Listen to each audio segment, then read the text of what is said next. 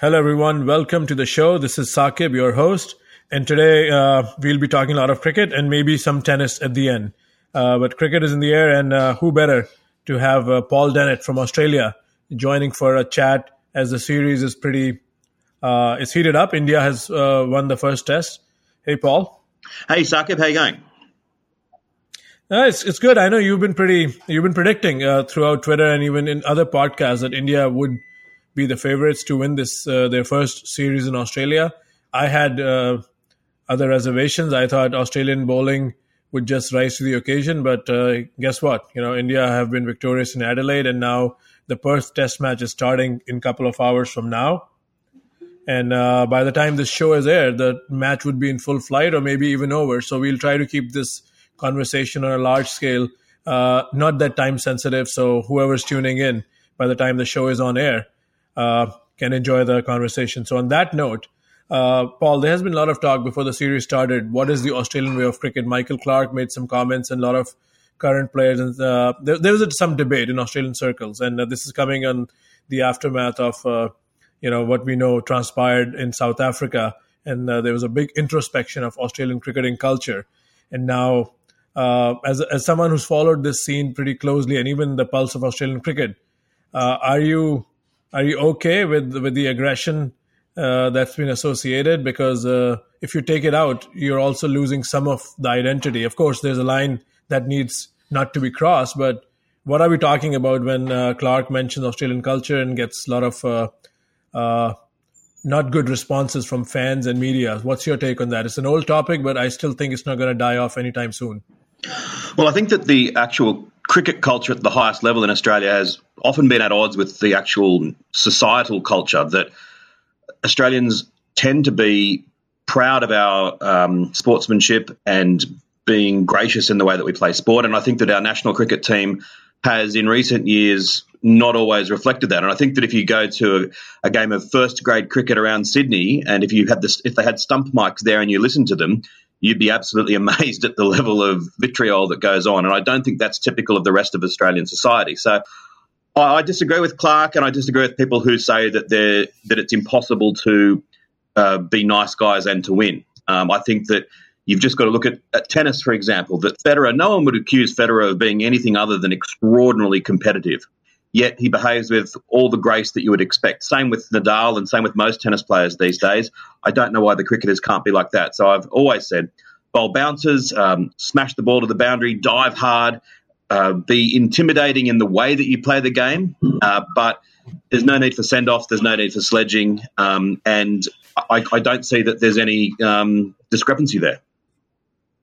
No, I agree with you. And this is, again, like I said, this is an old conversation, and it's getting more momentum with how Australians are putting this whole culture in retrospect. And this is a debate, and I'm not saying some of the banter is part of the sport, but even in American sport, I realize I've lived a good part of 22 years in the States, and when Jordan was playing basketball, or LeBron, and now even NFL, I'm sure there's a lot of banter that goes on.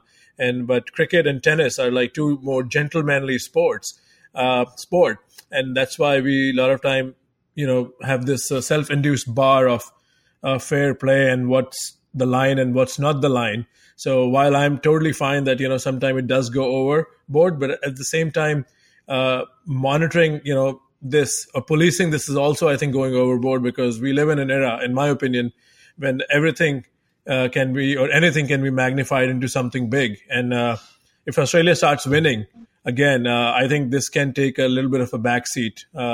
But I think I differ in your opinion, because Federer is playing an individual sport. But before Federer, there was Nastase and McEnroe and Becker, some very strong personalities, and they drew big crowds as well, because no two players should be same. That's my opinion. Well, it's going to be interesting if Australia end up not having a particularly good summer, that a lot of people will say that it's because that the aggression has been dialed down. And I would say, well, if we don't have a particularly good summer, it's because we're up against the number one side in the world. We're missing our two best players, and we are probably at a little bit of a low ebb in terms of our own talent. So I would also argue that the aggression we showed in South Africa was negative, in the sense that AB de Villiers was probably playing without the passion that he once had. And then all of a sudden, when he received an almighty send-off from Nathan Lyon dropping the ball on him, and then David Warner mocking Markram for having AB de Villiers run out. It was as though that galvanised his resolve, and he played like Bradman for the rest of that series. That the entire ball tampering thing may never have occurred if Warner and de Kock hadn't started things off at the start with Warner going at de Kock, and that the relations between the sides had degenerated to such an extent. So maybe if we'd had a more gracious attitude in South Africa, we would have had a lesser performance from AB de Villiers, and would now have our two best players still available to play against India. That's quite an interesting topic, and many friends of mine who discuss cricket on a regular basis had the same notion. What would have happened if those two, or one of those two, especially Smith, was available? Because India won the match, and they should have won rather more convincingly. But in the end, it was a 31-run win. And in hindsight, and you can always say if Smith was there, it would have been a different series. So with that being said, what do you think of some of the conversation that's surrounding like Virat Kohli celebrations? Sunil Gavaskar had to. Of course, Indian media asked him, and he said Kohli doesn't swear. But Justin Langer said if an Aussie was caught doing that, it would be drawing a different reaction. So how's Kohli being received in Australia? I know I've asked this before. This time he's larger than life figure. He's rightly the best batsman in the world coming into the series. So how is Australian public and media treating some of his feisty personality that stays on the pitch? Because he's definitely grown into something more mature. But what's your take on Langer's comment, and B, how is Kohli being received this time around? Well, firstly, with regard to Langer's comment, I think there's some truth in that, but Australia's brought it upon themselves that if you've consistently, rightly or wrongly to some degree, but if you've consistently been regarded as the side in world cricket that's most likely to sledge and engage in send-offs, then you've got to expect that there's going to be a different standard applied to you than there would be to other nations. And obviously, India aren't perfect, and that sometimes they've gone, crossed that famous line as well. But that's the bed that Australia have made. As far as the reaction for Kohli, he is being treated like a superstar. That everything he does is, he's the number one personality of the summer. I think most Australians regard him as a phenomenal cricketer, and that they respect his aggression and respect his passion, and think that it's the right way to play. And maybe occasionally that he probably goes a little bit too far, but that kind of you'd rather him going too far than not far enough. So I think that it'll be interesting to see what he does in the remaining 3 Test matches, because he has had a little bit of a form slump against Australia, and I think that we all think that won't last, whether it's in Perth or whether it's in the rest of the series that he's going to explode into his full potential. Then let's wait and see. But the other thing is that if he were to fire up about something that probably didn't require firing up, then I think he would cop a bit of a backlash. Yeah. So, I dropped the connection for a second. So let's resume the conversation. So let me ask you this about Virat Kohli. How is his captaincy being perceived? India was convincing winners. There's always been a question mark. Even some of Indian critics have said his team selection and overall captaincy and feel is slightly below, his world-class batsmanship. Do you see any growth in how he's approached this first test already? I think that as far as his tactics on field, I'd make the same criticism of him that I would probably make of most modern-day captains, in that I think they do put the field out too early, and that they are willing to concede a single to deep point where people like Ian Chappell would eloquently explain how it's just the wrong way of going about things, that you'd be far better off occasionally copping the odd boundary but having a catching position at deep point and stopping those singles off good balls. That aside, I think the only other thing that I would question is what you don't want as people in the side feeling is under fear. I would hate to be standing at second slip knowing that if I dropped a catch, I was going to cop an absolute barrage from Kohli, because you try as hard as you can. You don't need to be feeling as though if you do something wrong, you're going to be censured for it. And I don't know whether he is that character or not. He seems like he's someone who's very loyal of his players. He demands high standards, and that's great, as long as he recognises that from time to time people are going to make errors. Other than that, I think he's the best Indian captain that I've seen. And I think that his just will to win and his determination take him a long way. Interesting. So I know my next question may seem like I'm tap dancing between topics, but one more on Kohli. Since his growth in captaincy role is we can't ignore that he's definitely growing into the role, and maybe there's still some room here and there for improvement. But his off the field, I think maturity is reflecting, especially with an interview he had with Adam Gilchrist. And I think if in the world of fans of any sport, fences could be mended right away. When Kohli, I think, gave a very thoughtful and compassionate answer regarding Steve Smith and David Warner, how they were treated after the aftermath. So there's definitely some growth there, because him and Smith are pretty intense rivals. But there was, I guess that statement that had a lot of empathy didn't justify, the actions, but the aftermath, Kohli, was pretty outspoken. Yeah, and I think that's really good to see, and that the IPL was the first to bring these, to start to bridge these barriers, because being an example of a tournament that has bridged these barriers where players are in the same dressing room who've previously been against each other, and they're a lot more similar than they might think, because they. So I think with tournaments like the IPL, they're the first to bridge the gap between different players from different countries who've previously been in different dressing rooms and thought that they were ogres. And then when suddenly you're playing for the same side, you realise that you've got a lot more in common than you think. And I think it's great that Kohli has expressed some empathy with Steve Smith.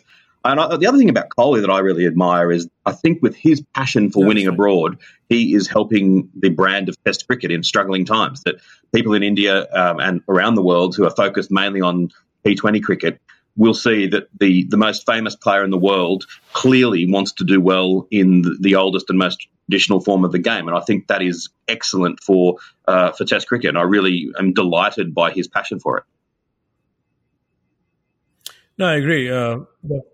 Definitely for the health of Test cricket, you need a strong India and you need a strong Virat Kohli. And again, I think this at the fan level, T20 has really, gained popularity. But if you talk to some of the biggest names in cricket, be it Joe Root and, of course, the Australian culture and Virat Kohli, and even, there are guys like Pujara, there are a lot of people who still value Test cricket more. So it's good to see, definitely, coming from the biggest poster boy of cricket, if Kohli values, and this is going to be a historic moment if India can, hold on to this lead. Still a lot of cricket to be played. So let's talk about Pujara. Kohli not scoring a heap of runs and India still winning the first test, that's probably the best sign for this Indian team, because there were always question marks for Pujara and Rahane how they would find form on this important tour. And now everybody's talking about the grit of Pujara, the old school batting, and the theory for strike rate has been thrown out in Test cricket. It didn't belong, in my opinion, but it was not leaving Pujara's shadow for quite some time. But now it's coming so good in the first test. Do you think he could be, the dark horse who comes good here and just maintain his form? Again, predicting is hard, but what you saw in Adelaide must give Pujara and his fans a lot of confidence. And he's another guy Australia needs to be worried about now. Definitely. And I think that he's someone that I enjoy seeing do well. I really was a bit puzzled that he was left out of the first test match of the tour that was done of England just recently. I admire the fact that he played several games of county cricket before that first test. He didn't have much success at the county level, but when he did get a go, didn't have the greatest second test match, worked hard, and then started to flourish a little bit later on in the series. And I think that that's what you need. You can't just be a one-man side. And I think that with Pujara in the side, Australia are going to be fearful of him all summer long, and he's a good balance to the more aggressive players, particularly if Vihari gets a game and if Shaw gets a game along with Punt, that you've got a very nice balance of the Indian side, some real out-and-out dashes, and Pujara playing, as you say, the old-fashioned way. And now another man who's been doing, the musical chair route in Indian cricket, especially Test cricket, is Rohit Sharma. He's a very proven member of the white ball Indian side, but he came back here in this reckoning because of his ability to play horizontal shots. And in the first innings in Adelaide, he was trying to dominate the bowling and got to a quick 37, and then he threw away his wicket. And once a team wins a test match, you really don't change. Even Virat Kohli doesn't change much, the batting lineup. But Sharma is injured. Do you think that's a missed opportunity? Because Hanuma Vihari comes in the Perth test most likely. And now, the whole position is again up for grabs. And Vihari did score a 50 in England. Not sure how familiar are you with his batting. So some comments on that. I think it's a massive opportunity lost for Sharma, and if you're injured, you can't really do much about that. But I think that Vihari is not a player that I would be wanting to give an opportunity for if I was trying to hold down a spot, because I watched that Test match in England and he showed a little bit of ability. But I think that if the first class record that he has anything to go by, then he's potentially a tremendous player. I mean, I don't know how much you've seen of him, but to average almost 60 in first class cricket, having played a fair few matches, plus he can bowl some handy spin, then I think he's an exciting option for India. Yeah, let's see how he grabs this chance. He already has a 50 in his belt, and even though that was a dead rubber, but it was not a dead rubber for Vihari. He had to prove his mettle, and he earned this trip to Australia, I guess, by scoring that 50. And Ajinkya Rahane is another guy who 4 years ago was India's second best batsman on this tour, along with Kohli, and he had a pretty pedestrian Test season. I think he's averaging 28 before the Adelaide Test, and he's not part of the coloured clothing cricket anymore, at least for now. So he's again right now is part of only the Test team, and he came good in the second essay, and that should give him some confidence, and also Kohli and Shastri some belief that the runs are coming from other blades than just Virat Kohli. It's a real worry for Australia that I was looking last time they were down here that Rahane looked like he was going to be a real superstar at Test level, and he has had some success but hasn't quite reached the levels that I thought he would. So the last thing Australia needs is for him to be in form. So his 70 in the second innings in Adelaide was, as I said, the last thing that I wanted as an Australian fan. That it's as though India is gradually starting to tick all of the boxes all the way down their batting order. Of course, the touring Indians have had their concerns coming in, but now for the first time they're 1-0 in a demanding away tour, and Australia is the place you would want to do it, because India-Australia does get a lot of hype.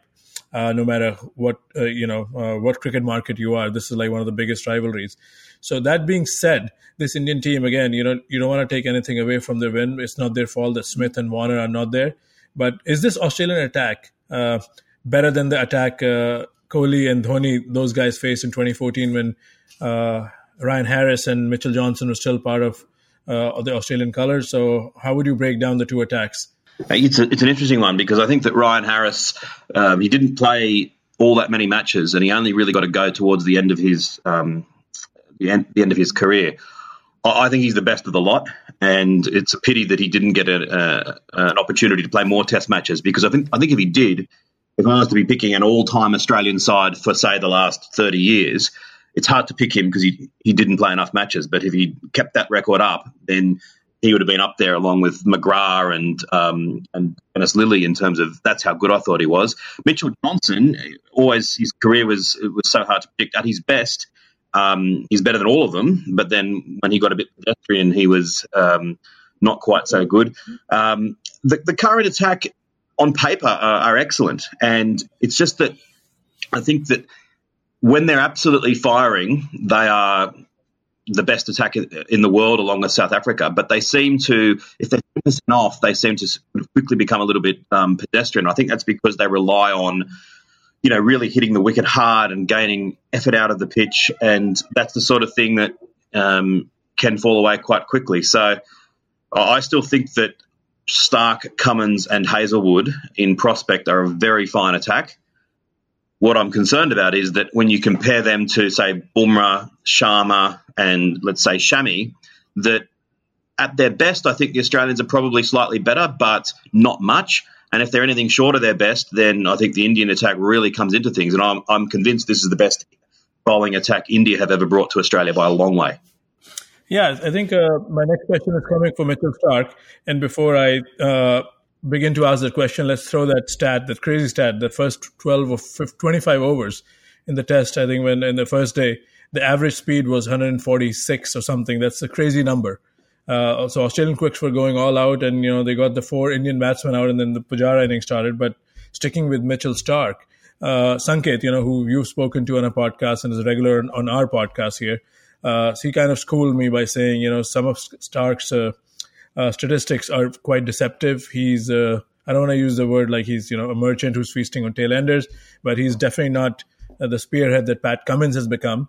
Even though I believe Stark has more wicket-taking deliveries, but I was again corrected rightfully by a couple of other folks who have good analysis to back this up. That Stark is kind of wayward and his numbers are inflated.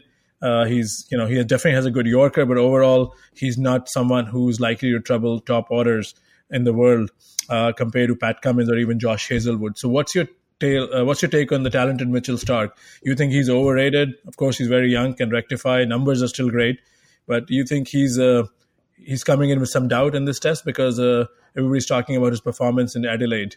Well, I think overall, you look at his record. He has a bowling average in Test cricket of 28.3 before this Perth Test match, which is good. It's not a great level, but it's at the level, looking at other Australian bowlers, roughly, of people like Craig McDermott, Jeff Thompson, Merv Hughes. So very, very, very, very solid at that level.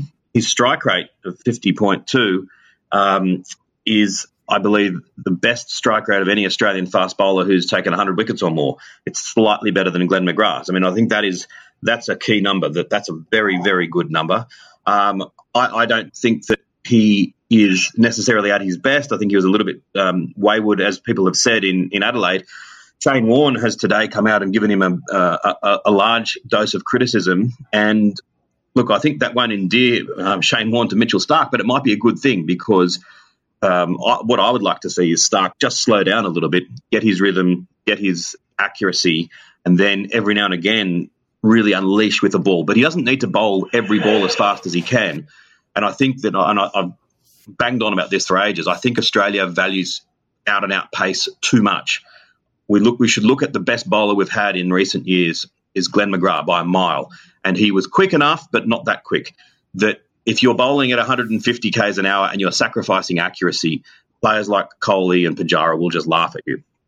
You need to be accurate before anything else. So I'd love to see Stark in Perth bowl very accurately, take advantage of the conditions, and every now and again slip himself and bowl a quicker one. And maybe the criticism that he's copped from Adelaide will help him do that. All right, let me ask you this. We talk about batsmen, losing their identity, because there are three formats going on. Even KL Rahul is a classic example. He was very sophisticated, in his defense. And, he scored a lot of runs in domestic cricket before he made his debut, then came and scored 100 in Sydney last time India was around. And then he had a successful IPL. And now, for an opening batsman, he's playing quite differently, if you want to say it politely. Like there's a lot of questions surrounding him. So you think a bowler can go the same way because there's so much cricket being played? They kind of have to identify what lines work for what lengths work for what format. And Mitchell Stark, as talented as he is, he's definitely a great white ball bowler. But in the test format, he's not as consistent as some of the premier bowlers like Rabada and Cummins. I think it's a good point. I think that people always talk about the challenges the batsmen face changing formats, but it must be difficult as a bowler, whereas if you imagine this series 20 years ago, Stark would have played 3 or 4 Sheffield Shield games after having had a winter of not doing all that much and would have been bowling over after over after over of typical red ball cricket. And that would have had to help get him into peak condition. As it is, he's been playing, lots of white ball games, bowling on sort of unfriendly wickets for fast bowlers in the UAE. It's not the ideal preparation, and I suppose that's just the way it is in the modern world. But you look at some of the great bowlers of yesteryear, bowlers like Courtney Walsh, who just loved bowling overs over after over in red ball cricket and really got into a rhythm. Stark is never really going to get that opportunity. So one of the skills of modern cricket that you've got to be able to switch formats. And, he hasn't played much Shield cricket this summer. He may well be better for that first Test match, with a few overs under the belt. We're talking after the first few days of the Perth Test match will have been played out when people listen to this. But I'm optimistic that he can do a pretty good job in. If Australia doesn't do well in this Test match and Stark especially is under the gun, what's Australian pace attacks bench looking like? I heard the name Siddle come back, and then is Jackson Bird still a contender somewhere? Just fill the audience here. What's bench strength? Who are some of the names if Mitchell Stark doesn't perform and if there are desperate measures to bring a new pacer if Australia doesn't win this test? Who are some of the candidates? Well, probably the first cab off the rank would be Chris Tremain. Now, he's been in and around the squad. He's in the squad for the first test match, but didn't play. He's not like Stark, so you wouldn't be changing like for like. So I suppose if Hazelwood was to be injured, then I think Tremain would probably be the favourite to replace him. But if say Stark was to not be featuring in the Melbourne Test match, I think Tremain probably would be still the first cab off the rank. He's got a pretty good record in first class cricket. He's got a bowling average of under 24. He has been one of the leading performers in the Sheffield Shield the last few years, and he is just that kind of medium fast bowler who's accurate and relies on a little bit of guile rather than out and out pace. Siddle's been in the squad. I mean, he'd always do a decent job. I don't think he'll probably feature in the 11 this summer, but you never know. Jason Bird seems to have probably, unfortunately for him, when he did get that opportunity last year in the Ashes, got the flattest pitch of all time, and that was a pretty hard thing for him to have to deal with. But I think he's probably taken a little bit of a backward step as a result of that. There's also James Pattinson and Jason Behrendorff, who are bowlers, if they'd not had injuries, who I think would have featured much more heavily in Test cricket. And I think both of them are making their way back now, but gingerly and slowly. And I think this current series might be a little bit too early for them to be considered. But they'd be some of the others that we've got as bench strength as well. There's Jai Richardson, who is someone, if you followed the Big Bash, you would have seen a bit of. He bowls pretty fast, and he would have been someone I would have considered for Perth because he just actually broke Nick Maddison's arm in a first-class game at the MCG, and not the kind of prospect I would have been wanting to face on a very fast Perth wicket. So he'd be someone that would come into consideration as well. Interesting. So yeah, let's switch now quickly the gears for Australian batting. That's never been the Achilles heel, but this is a different unit. Like Langer said, it's not for the lack of trying. It's just some of the guys are inexperienced, and guys like Finch, who are experienced elsewhere, haven't had the prolific chances or scoring runs in the red ball format. And he had a decent trip to UAE, but right now he looked pretty pedestrian for an opener. But we should not discard him or judge him after one test. So, and I know we spoke a couple months ago about how he scored an average of 48 in the last 4 years in the Sheffield Shield or the red ball. But Sanket was saying those numbers came in at number 4. But I know you don't believe in position. You think a top order batsman can either open or can bat at 5. So are you still holding on to that mantra when you're going to back Aaron Finch, or what's your take on that, Paul? Oh, I think that Finch definitely, as things currently stand, deserves to be in the side. My position on batting order is that it's not as important as some people make it out to be, but I don't say it's completely irrelevant, and I think that there would have been an argument to allowing Khawaja to open in this match to give him more opportunity to face the quicks and to push Finch a little bit down the order. So, A, he's not having to deal with the new ball as much, and B, if he then did have to bat with the tail, I think he would really appreciate the freedom that would give him. I hope that Finch can get some runs here, because if he does fail badly in both innings in Perth, then all of a sudden his position will come under intense scrutiny. We're at a bit of a low ebb for batsmen at the moment. I personally would have Maxwell on the side. I'd have Matt Renshaw on the side.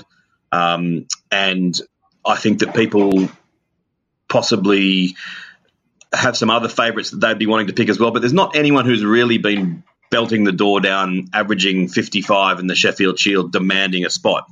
And obviously taking out Smith and Warner and Bancroft, who would possibly figure in the side as well, it's exposed the fact that we are not in the batting strength that we have had in years gone by. Someone like David Hussey never played a test match, averaged in the 50s in first-class cricket, would literally be the first player picked now, never played a test match, and he was only around 5 or 7 or 8 years ago. So you've got to judge the time you're born very accurately in order to have a good career. So this definitely shows like Indian batting strength is better than ever. Not ever, but in recent times, and Australian batting strength is very dependent in the test format in Smith and Warner, because last time Australia was in India, Virat Kohli did not play the last test, and we've spoken about that also at length in this podcast with you, that Anil Kumble and Rahane backed Kuldeep Yadav, and India won that series. But still, winning a test at home without Kohli speaks volume against a very competitive Australian unit. But Australia looks like have their work cut out to do the same for a full series without Steve Smith here? When you look at the runs he scored last time round, Australia only won that series 2-0, and India could have won either of the first couple of test matches, although Australia probably could have forced one of the draws to a win as well. But that last series, Smith scored, I think, more runs in an Australia-India series than any batsman has done before or since, knocking Bradman off the top spot. And Warner got plenty as well. So you take those runs out of that series 4 years ago, and India would have won it. So that's how strong the loss is. And, it should be mentioned, that's the least of the tragedy of it, but the death of Philip Hughes, one of the great tragedies of Australian sport, I also think that had he still been alive, he'd be a fixture in the side. I think he was going to be an all-time high-standard player, verging on a great player. So,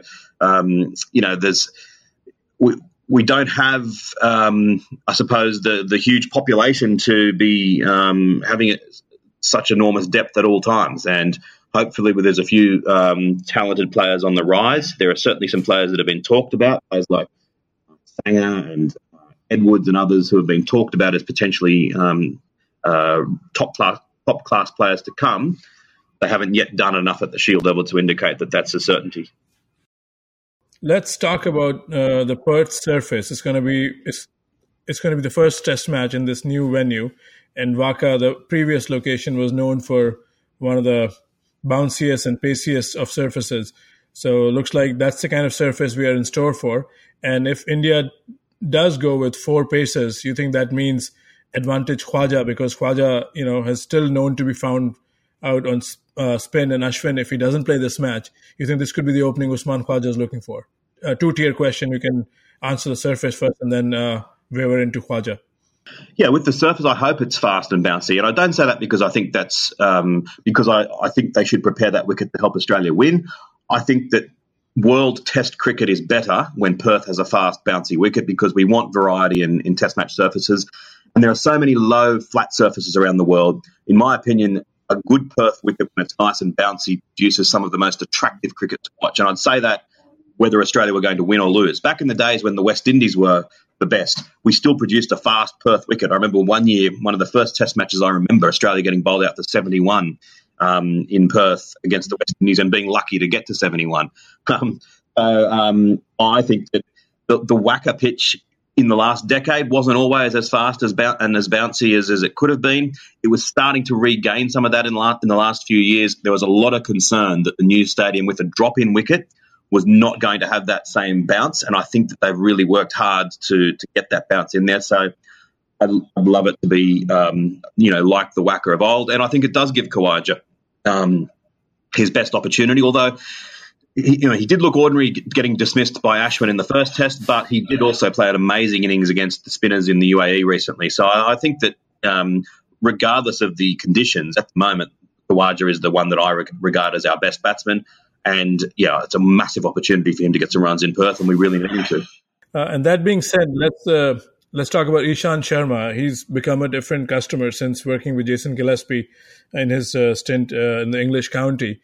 And we are seeing results now in England, and definitely his improved wrist action. I'm not that technical, but he's definitely a tough customer. He was always known to bowl these long spells and was creating these situations when his counterparts or his colleagues would get the wickets, but now he's among wickets. So how big of a factor he's going to be in this long series, because he loves these contests and he's a supremely fit guy. He can bowl these long spells. Well, I think Jason Gillespie should renounce his Australian citizenship. The work he's done with Ishant Sharma, to me, just looks like a new bowler. I thought he was fantastic in England in the winter, in our winter. And I thought he bowled really well in the first test match in Adelaide. And I think that as long as he doesn't get carried away with the bounce in Perth, as people have often done in the past, that I think he can, if he just bowls that fourth stump line, aiming to hit the top of the off stump, doesn't overdo the short ball and keeps accurate, then I think he'll be a really difficult bowler. They did an article in one of the Australian newspapers just recently before the first test match saying that statistically he's probably the worst bowler ever to bowl in Australia. His record in Australia prior to this series was absolutely abominable. And if he hadn't made that change that he seemed to have done in the start of this year, then I wouldn't have wanted him to be here if I was an Indian fan. But now, as I say, he just seems to be totally reinvented. He's now a tall, fast bowler bowling accurately and getting some movement, rather than a tall, fast bowler bowling without accuracy, bowling waywardly and getting hammered everywhere. So he's gone from someone that I regarded as a weakness in the Indian side to one of their greatest strengths. So it's all credit to him. Yeah, he's definitely the leader of the pack. I mean, even the Kohli and Dhoni always called him that, but now it's nice when the leader is among wickets. So let's switch to the other guy, Mohammad Shami. I mean, he's a wicket taker, but he bleeds runs. I'm not convinced, that he's solved, both ingredients, because you need to be economical, but he does get the breakthroughs. So how important is he, in your opinion, for India to, maintain this, this lead and just go to the next level from here?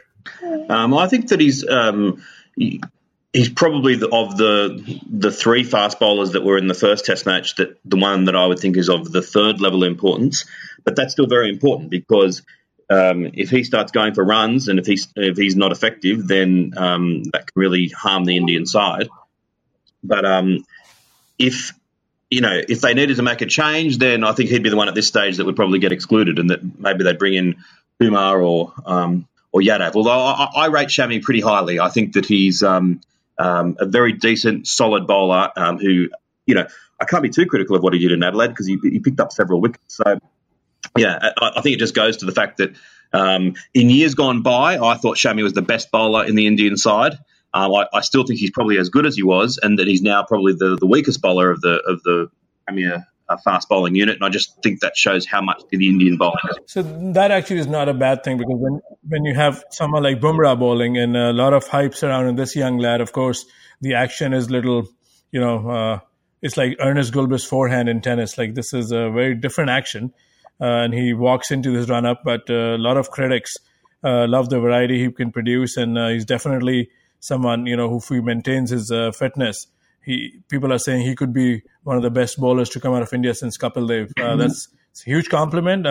What's your early take on Bumrah, and how impressed are you with what he produced in Adelaide? I think he can be better than Kapil Dev. I think he can be the best Indian fast bowler of all time. And that's too early to say, obviously. It may not transpire, but this early stage, I think that's a possibility. And I think if you look at some of the Indian bowlers that, their top line bowlers of yesteryear, of Javagal Srinath and Zahir Khan and others, I think that potentially Bumrah is better than them. So let's just see how he goes. He was okay in the Adelaide Test match, not quite as good as he might have been, but he'll be all the better for the run. If he takes advantage of this bouncy surface that we're expecting, he could be a real handful in Perth and for the rest of the series. And what do you think of the rest of the surface in the series? Because the talk is already, Perth is going to be pretty bouncy. Traditionally, Melbourne has been a tough hunting ground for Indians. Brisbane was pretty tough as well, but Brisbane is not part of the schedule this time. So what do we expect as the series, unfolds? By the time this podcast or this show is aired, we would be getting ready for the Boxing Day Test match. Well, it's going to be a very interesting thing to watch the surface of the MCG, because last summer, the Ashes game in the MCG, it was the worst pitch I've ever seen in Australia. It was diabolical. It was so flat, and so led to such insipid, boring cricket. It was a disgrace, and the MCG is on notice, because if they produce another surface like that, then they will cop an almighty whack from the International Cricket Council. And if they keep on producing surfaces like that, they'll actually get barred from having a test pitch. So I think that we'll see a much bouncier Melbourne surface, because Cricket Australia, it would be an absolute disaster if the MCG wasn't able to host a test match. So the broken arm that I mentioned that Nick Maddinson received from Jai Richardson in the Sheffield Shield match, that was on the MCG. So hopefully we're going to see the MCG pitch, maybe a little bit like the Adelaide Oval pitch that we saw earlier in the summer. As for Sydney, I've just been watching the Sheffield Shield game that was just played there. It's concerning me that it wasn't spinning all that much. It wasn't all that lively. It wasn't as bad as Melbourne was last year, but it's kind of not the sort of pitch that would, as things stand, produce attractive cricket. So I hope that they can rectify that and that we can get more of an old-fashioned SCG pitch. But at this stage, I've got a concern about it. So let's change focus to another great series that just concluded in the UAE, where the Black Caps were victorious, and the two very solid tests, and especially Pakistan is pretty mercurial, but that's the stereotype. A lot of people believe they are not mercurial. It's just the stability they have lost in legends like Yunus and Misbah. But credit to New Zealand to not only winning, but winning against Pakistan, or at least Pakistan's home conditions, in a very long time. And does Kane Williamson get enough credit as member of the big four of cricket's batting? Well, he probably always struggles for credit because New Zealand, unfortunately, when they play test matches, they tend not to be as high profile as others. And sadly, they are playing fewer test matches now as well. That the New Zealand Cricket Board recognises that they have to play fewer test matches in order to pay the bills, so that they've got to sacrifice test matches to more tour ball games. As a result, he probably doesn't quite get the profile that he otherwise would. But he's currently now closing in on Virat Kohli at the top of the rankings. He played a crucial innings in that third test match when New Zealand were looking like they were gone, and it was his century that was the main reason that they then got themselves into a pretty decent position, along with, was it Nicholson who got runs as well? So yeah, I think that with along with Virat Kohli, he's probably regarded as one of the two best batsmen in the world at the moment, given that Steve Smith's out. How big is this again in terms of winning in foreign conditions? Like we talk about the subcontinental batsmen, the biggest challenge is to score in South Africa, Australia, England, and even New Zealand. So I'm sure the inverse applies for guys like Smith or Williamson to go in UAE or India and not only score heaps of runs, but also be a big factor in your team's performance to get over the hump and get the series win. It's enormous. Australia has had terrible time in the UAE, and hasn't looked like winning a series over there. So the fact that New Zealand could do it is all to their credit. I said Nicholson, I was meaning Nichols before, in terms of the guy that had the partnership with Kane Williamson. I'm not sure what I was thinking. So, look, I think that New Zealand must be extremely proud, especially given that in the two test matches that they won, that in both instances it almost looked like the match was gone, that Pakistan looked certain to win, and New Zealand came home strongly and got the win. The only thing I'll say in Australia's defence is that in this recent series and the series in 4 years ago, they lost all of the tosses, and Pakistan got to bat first in all of their games, which kind of makes a difference. But I'm sure any Pakistani listeners would say, well, yeah, we'd exchange that for actually being able to play at home. So, you're getting to play us on a neutral ground, so don't complain too much. So, yeah, fantastic performance by New Zealand against a Pakistani side that I think is pretty good. And let's talk about two of the Pakistani bowlers. Of course, Yasir Shah came back and got a lot of wickets, and he's the fastest, I think, man to join the 200 club. And then there's the medium pacer, Mohammad Abbas, who's been touted as one of the future great bowlers by none other than Dale Steyn. So your thoughts on those two bowlers? Well, I think that Yasir Shah has knocked off Australia's Clary Grimmett for the fastest number of test matches to get to 200 wickets. And to be fair to Yasir Shah, he actually has taken his wickets even more quickly, really, than Grimmett, because Grimmett bowled a lot more overs than Shah did, although Grimmett did have a better average. So, I mean, Clary Grimmett is one of the greats of Australian cricket. My New Zealand friends would like me to point out at this point, I'm sure that he's actually a New Zealander, and he played for Australia because back then New Zealand didn't play Test cricket, so he had to find a game somewhere. But he's one of the all-time great bowlers, along with O'Reilly and Shane Warne, that we've had in terms of leg spinners. So for Yasir Shah to knock off a record of his is a tremendous achievement. And for Mohammad Abbas, I mean, he had a little bit of a disappointing series this time round. And prior to that, though, his record at Test level was incredible. That you looked at the best bowling averages of all time, and everyone else at the top of the list played 100 plus years ago when the game was very different, and suddenly Mohammad Abbas's name was in the middle of that. That will have changed now because he didn't have such a good series against New Zealand, but that's one of the challenges that you have to face at Test level. I love him because I love the fact that he's not that quick. And Pakistani... Go on. Sorry, so Pakistani squad has been announced for South Africa, and Mohammad Amir finds his way back.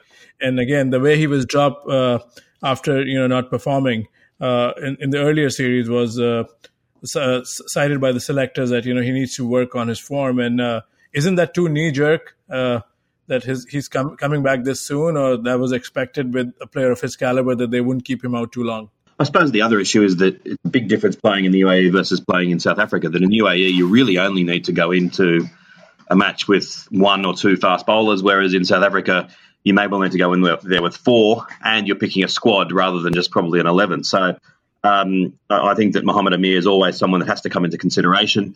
I think that in prospect, he still can be a very fine bowler at top level, and hopefully he's done a bit of work and returns to something approaching his best in South Africa. All right, so the lefty bowlers in the world right now, Trent Boult has to be mentioned, but just like his captain Kane Williamson, you think he's again one of the premier bowlers in the world, but doesn't get the same mention as Rabada, Cummins, and maybe Stark, or you think he's definitely tier 2 in terms of overall package in the red ball cricket? I think he, about 3 or 4 years ago, was right at the top of bowlers in Test cricket, and I think that subsequent to that, he has probably slightly dropped back. So whether he's tier 1 to tier 2, it's hard to sort of know. But I'd say that his overall average 28. Probably does put him just below that top echelon. Whether Pat Cummins is in that top echelon, I think he probably needs to do more at Test level to prove that he is. For me, the very top echelon is still kind of the South Africans, that Rabada, Steyn, and Philander just phenomenal, and I think they're the absolute out and out superstars of world cricket at the moment. That Mohamed Abbas was placing himself in that category. We'll have to see if he can continue to do that. But they're the ones that, if I was picking my best side in the world, those are the ones I'd be looking at. All right, so as we wrap up this conversation, we have less than a few minutes, like 4 or 5 minutes left. Let's talk about a quick preview of the World Cup. We'll be talking more at length as we are like slightly, less than 6 months away. Who are some of the contenders besides England and India? Is there anyone else in your opinion? Of course, anything can happen in this format, but are those two teams the two top favorites? And then who follows in your opinion as far as solid units go, like the balanced sides and whatnot? I think definitely those are the two top teams. There's no question that's where the money would be heading. As you point out, though, it's a strange tournament where this is going to be a particularly unusual one, where there's going to be so many preliminary games, and then bang bang, you play a semi and you play a final, that you could be undefeated in your in all of the games you play over 10 matches or whatever it is, or 9 matches, and then have one bad day in the semi-final that can all go wrong. So it's very hard to predict the winner, but I think that those are the two favourites. I think South Africa probably deserve to be not far behind. I was pretty impressed by what I've seen with them, and I think they're developing at a good speed as well. That they seem to be finessing and refining their squad. Beyond that, well, Australia, you've always got to mention them, given that they've got such an amazing record in World Cups. At this juncture, you'd say that it's hard to see them winning, but I suppose if they do happen to, if Smith and Warner are back and firing, and if Maxwell gets his sort of game together, they've got some real power there, and their bowling attack, in theory, should be very good in English conditions as well. Pakistan would be objecting to me not mentioning them yet, given that they won the last major tournament to be held in England. So they've obviously got to be a chance as well. And I think that's where you'd expect the winners to come from, because, you start to name too many teams, you've ended up naming all 10. No, you're right. I mean, the last time this kind of a format was held in World Cup was 92 World Cup, the Benson Hedges World Cup in Australia, and Pakistan, snuck in. They could have been eliminated. If most people remember, there was a game, I think Duckworth Lewis game, where they split points with England, and then from there on, they beat Australia, and then they won the cup with Inzamam ul Haq and a lot of cameos from Wasim Akram and Imran Khan. So yeah, you never know in this kind of a format when each team is going to play each team, and it's a 6-7 week long tournament, so anything can happen. But going in, I also echo your sentiment that India and England are top dogs, but I just think England has the most balanced side. They do bat too deep. And Ambati Rayudu and some of the guys in the Indian middle order and MS Dhoni's form, to me, are a little concerning. There will be heavy reliance on top 3 in India with Shikhar Dhawan, Sharma and Kohli. Your thoughts on that? I think that India should be potentially looking to the future. That I think Prithvi Shaw must come into consideration for the tournament. And I think that, Rishabh Pant should come into consideration as well. I don't think that you win these World Cups by playing old players who are, if they're not absolutely at their best, or older players if they're not absolutely at their best. So I think India should be fearless when it comes to selection, and picking some of these younger players would probably be the right thing to do. In terms of that 92 World Cup, to be fair to Duckworth-Lewis, it wasn't in then. It came in shortly after that as a result of some of the debacles that occurred with rain in that World Cup, the famous one where South Africa, I think, required 22 off 13 and then they lost 2 overs due to rain, and their target wasn't reduced at all, and they suddenly required 22 off 1 in the semi-final. So Duckworth-Lewis, which I love, came in as a result of some of the problems of that World Cup. So, Paul, thanks for doing this on a very short note. We ate up all the time. The conversation was so good. So there's no tennis talk this time, but thanks for stepping up. And I think the cricket talk was very rich and very relevant, as the two teams are about to start the test match pretty soon. So we'll have you again during the series and then lead up to the World Cup, because the big show is less than 6 months away.